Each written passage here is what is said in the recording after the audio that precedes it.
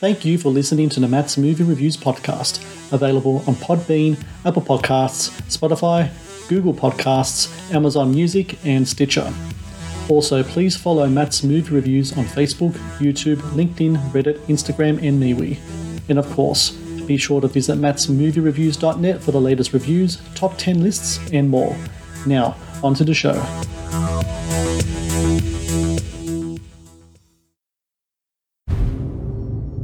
Dig deep. What is your passion? Get back here! And how do we turn that passion into money? A euthanasia service that comes to your door. You know, I've been too easy on you. You're starting a class at the community college. Wait, what? I want good grades and perfect attendance. You can't smoke in here.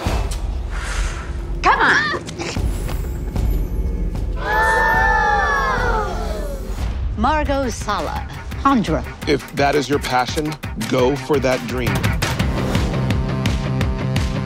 We're all just still trying to adjust. It's been a rough year. See, magic is about making an audience feel something. Ideally, it would be a sense of wonder, but I'd settle for mild rage in your case. We wanted to take the next step and get married. You don't care about how I feel at all. For some reason, you think a different set of rules apply. Why are you so cool with everything that's happening?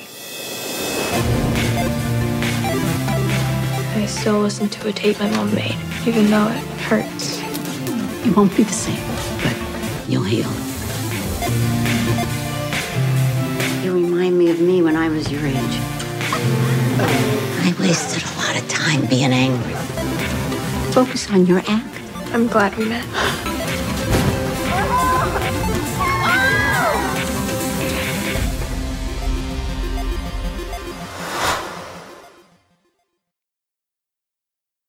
Hello and welcome to the Matt's Movie Reviews podcast.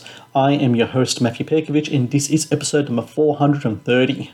Releasing April 22nd in theatres is Marvelous in the Black Hole, a dramatic comedy that tells the story of a rebellious teen who finds a connection with a surly magician while navigating her inner demons. A coming-of-age story about grief, anger, and the little miracles found in magic, Marvelous in a Black Hole is the latest film to star burgeoning actor Mia Czech, who I'm glad to say joins me today on the podcast. Mia, thank you so much for your time today.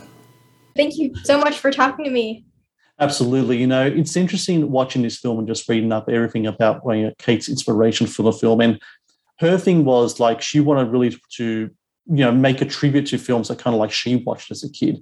Movies she mentioned like Edward Scissorhands and E.T. What about yourself? What was it about the script that really kind of spoke to you as a person, as an actor, in regards to the character of Sammy and just the story that Kate put together here?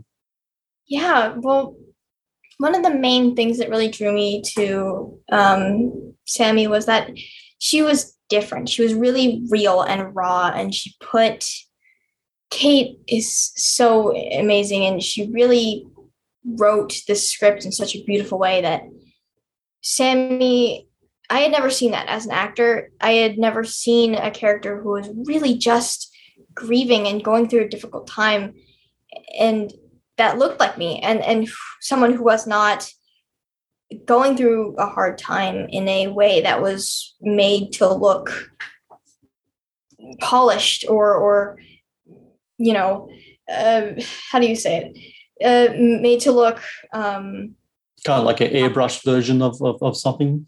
Yeah. Like it wasn't glorified in any way. It was really just a real raw experience, and it was really interesting for me to see that as an actor because I had not seen any roles come through the works that was an Asian American girl who was just growing up through a hard time. And I was like, I have to do this. This is like a project that I really feel passionate about. And then I walked into my audition. I met Kate, I met Carolyn Maurer, producer. And I knew that I absolutely had to be Sammy because Kate was just so cool, just as a person. She's just so cool and has like a very set but collaborative idea of what she wants her film to be, which is super wonderful. And she wrote such a beautiful script and made an amazing film off of her own experiences, which is really wonderful. I think the really interesting thing about Sammy as well is that you kind of perfected the art of the scowl in this movie, kind of like, and to kind of keep that as well throughout the whole film. You know, there are bits and pieces, of course, where kind of Sammy kind of breaks this kind of wall that she has, but to try to get into that mindset and kind of have that kind of that physical kind of portrayal of what's happening inside there. How do you kind of get to that moment where you can kind of keep that scowl just so kind of permanent and so fixed? Because from what I've known so far from talking to you so far, and like, well, I heard Kate talk about yourself, it's like Sammy's kind of like the total 180 from where you are as a person. So I'm sure, what do you tap into to try to get to that attitude that Sammy has? Well, I don't know. I feel like as an actor, you kind of turning certain parts of you on and off is like almost a natural thing. And it's really funny because I actually didn't know that Sammy and Margot's relationship was based off of Kate's relationship with her grandfather. Yeah. I didn't know that it was kind of like based off her own story. And so when I first met with Kate, after I'd like gotten the role, she explained that to me. And I was like, part of me was like, pressure is on. And the other part of me was like, I want to make this good. Like, I want to accurately represent her own experience. And so that was one of the first things, is we kind of had to figure out where Sammy's like rage and stuff was coming from. It was really interesting because it wasn't really stemming from a place of being angry. It was stemming from more of her grief and not knowing what to do with the loss, with dealing with the loss that she was trying to get over. And I think it was only worsened that it sort of turned into rage because she saw that her father and her older sister it didn't seem like they were dealing with it as hard as she was. And she didn't feel like they would understand that feeling of like that gut punch feeling that she was. And so that was one of the things that was kind of where we had to pull from. And that was kind of like the baseline, general line of where we sort of started from. And then we sort of used that as our core and built up from there. The core of the film is also this intergenerational friendship between Sammy and Margot. Margot, played by the great Rhea Perlman. The great thing about Rhea, and like I'm sure you will have known kind of like her work back in Cheers, etc., is that while Sammy has attitude, Margot gives it back as well. And I'm sure there's a great kind of interplay between you two. What's it like working with Rhea? And especially in the context of she's playing kind of like this kind of like almost like a mentor figure as well to Sammy. Is there kind of things happening behind the scenes between you two where you're trying to personify your own kind of relationship as well to kind of like equate what's happening on screen? Yeah, so definitely. I mean, I was super nervous when I found out that it was Rhea Perlman, and we were having a magic lesson. That was like one of the first things we did. We did a magic lesson and went to the Magic Castle. I was super nervous because I was about to meet Rhea Perlman and was going to work with her. And so I was like super nervous about like, am I going to be professional around this legend? And she is just one of the kindest people I have ever met in the industry. She's so like, she's very humble and she's very warm and welcoming. She had like such a motherly energy to her, and she really just that relationship that Sammy and Margot had, that sort of instant connection and like pull towards each other, was really quite easy, because by the time that we had finished our magic lesson and got onto set, we were already giggling in between scenes. I already felt like we had a relationship, to the point where it was kind of like natural when we had to, in the later scenes, when we had to be more like buddy with each other. It was like super interesting to go from like having a bond as actors, as people, and then having to get on set and like not like Sammy, not like Margot. And it was almost harder for me to do that, which is crazy, but it was just such a wonderful experience. And I think that we definitely pulled from us being able to just giggle in between scenes we definitely pull from that to create the Sammy and Margot closeness that they had by the end of the film. The whole thing about magic in the equation of it. So Kate was talking about how she kind of like before, filming started, she went to the Magic Castle and she learned a few things as well. It's funny. I came across this video she did back in 2019 when she was pitching the film to people, and she in part of the presentation she was doing magic tricks as well.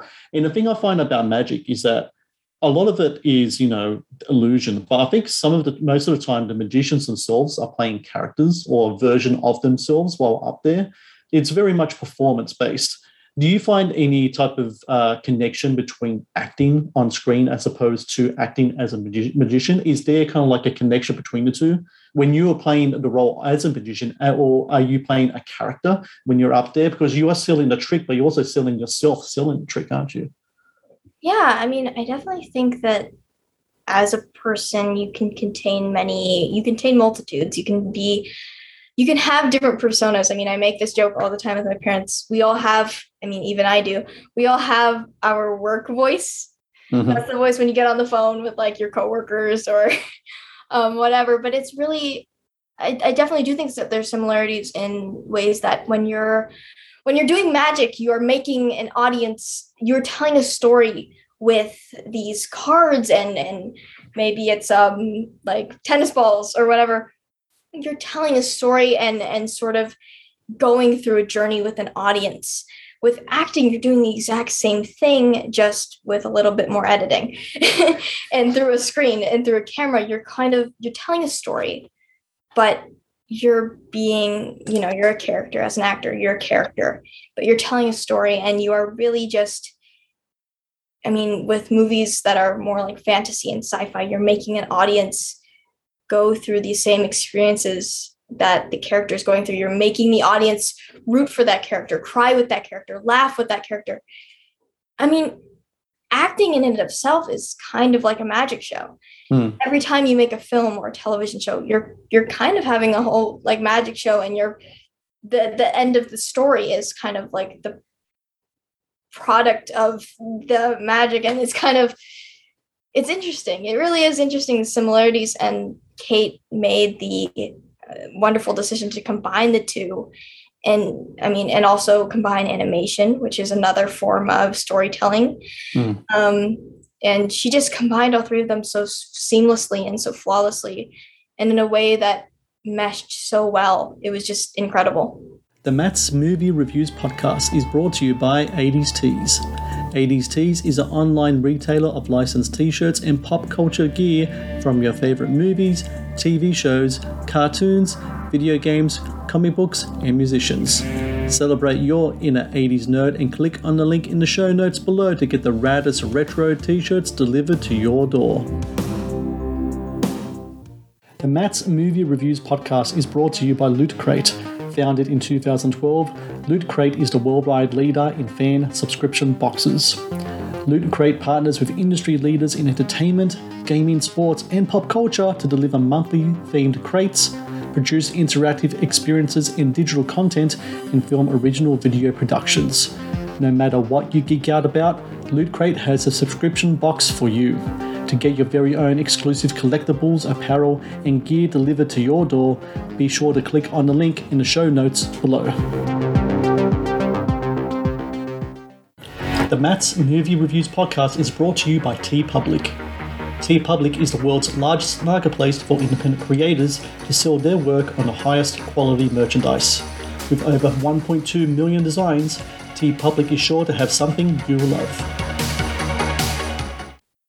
When it comes to the magic itself, did you have any perceptions of what magic was before going in compared to what you see it as now after doing this movie? Well, when I was a kid, I loved watching magic. I never really got into doing magic because it looked really hard.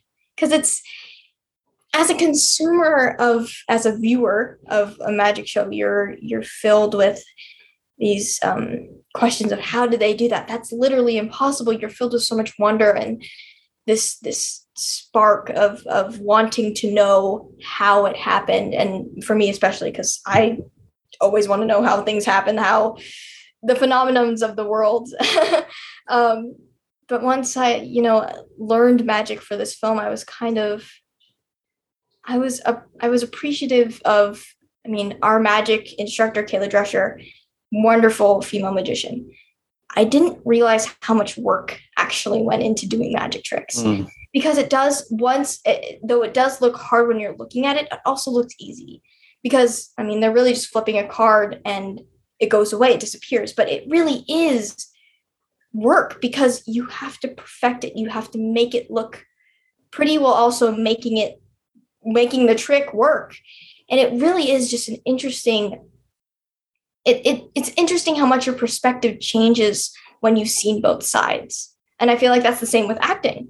You think that, oh, they're just, just being happy or being sad or being, angry. But it really, as an actor, you realize that it really is a lot of work and you're pulling emotions from deep within. And because there is this little bit of self-pressure and maybe pressure on you, but self-pressure a lot to make the experience feel real.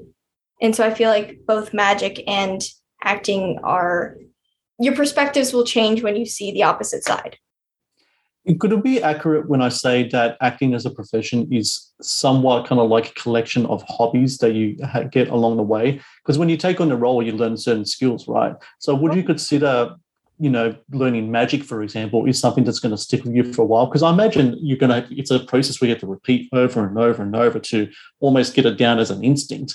Do you think, like, for example, next time you go to a party, you can pull off a party trick for people to check out? I don't think I could be that good, but I definitely, like you said, I kind of learned a bunch of things. Even from projects I've done in the past year, there's a show coming out later this August is what we're shooting for, called Surfside Girls. And I play Jade Lee, who's like this scientist, fashionista, but she's also a surfer. And so I got to learn a little bit of surfing for that. Magic was definitely something that, again, as a kid, I'd always loved watching. And after Marvelous, I actually started finding, with social media these days, certain things pop up. And because your phones are always listening, but certain things pop up. And I found myself, looking for magic tricks. I learned 2 magic tricks since Marvelous. One of them was really similar to a lot of the palming that we had to do in Marvelous. It's the trick from a lot of the Marvel movies, the Jimmy Woo card trick, which... Right. It's really interesting how many you're correct. You really do pick up so many things. You kind of get to be... I like to think that acting is kind of a little bit like being jack of all trades, because you kind of get to dip your toe in every single water. You can be an astronaut, you could be a surfer, you could be a magician, you could be whatever you want when you're an actor without actually having to have the knowledge that a lot of those professions have. And you can sort of just have fun with it and see where you fit and what sticks with you. You mentioned before kind of like how movie making and cinema is kind of like a magic in its own right. And I think it's especially so kind of like in the post-production process of it. And what's interesting about this movie is that the animation aspect of it, I don't think that was something that was really in the script or even something that was even mentioned during filming. I remember listening to Kate say that it was something more came about in post-production. When you first see kind of like those flourishes in the film where the inner workings of your character, especially the stuff that she has in the journal, kind of pops up on the screen. What was your first kind of reaction to that? Because that's kind of like, magic on its own. You've got a different kind of medium blended in with the live action stuff and appearing on the screen. I'm sure that would be really cool for you to see that, especially considering you didn't really know whether that was going to be part of the film in the initial stages of the filmmaking. Yeah, one of the things that Kate, one of the first things in pre-production, Kate had given me the notebook that Sammy carries around through the film. And she kind of, because I love art. I love doing art. I love doodling and sketching. So she said, just sketch out some angsty stuff, sketch out some more positive stuff, just kind of doodle how you feel and just kind of explore your character through a medium and hobby that you enjoy already. And that was really wonderful. Seeing I mean, we really had that was an interesting thing because I don't know if this was mentioned already, but we finished filming October 2019. Mm-hmm. And we were originally felt really rushed because we had to go to Tribeca the following year. Yeah. And then the pandemic hit and the world basically turned upside down and everything paused. But it was kind of a blessing in disguise because it gave Kate and the editing team more time in post-production to really make the film what it is today and perfect it in a way and add little things that you might not have thought of when filming or in the first stages of editing. We were really able to put things that made the film as special as it is now. I mean, that artwork stuff, Kate was telling me that she didn't actually think that she was going to put that in, but she has a background in being an animation writer and she was an artist herself. Yes. So she was like we were all really happy that it turned out the way it did. And we got to see all parts of our like experiences and our little bits and pieces that we put into our characters put out on the screen. And I'm sure that Kate was happy that she got to put all the things about her story into the film. Yeah, I mean, definitely the choices of putting animation, but like more like actual writing and actual like line drawing and sketching forms of animation made it even better because it really did show what Sammy was thinking, the things she was doing, but explain them in a way that was different and unique and something that I have not seen on screen yet. I've talked to actors before where they talk about sometimes jotting a diary, maybe their own perceptions of the character and kind of like maybe a backstory such. Is that a kind of like an approach that you take to your own characters? When you get a character, how do you like to kind of flesh out? Do you go by what's in the script or do you like to add your own personal flourishes, maybe with or without the filmmaker knowing what your perception is of the character?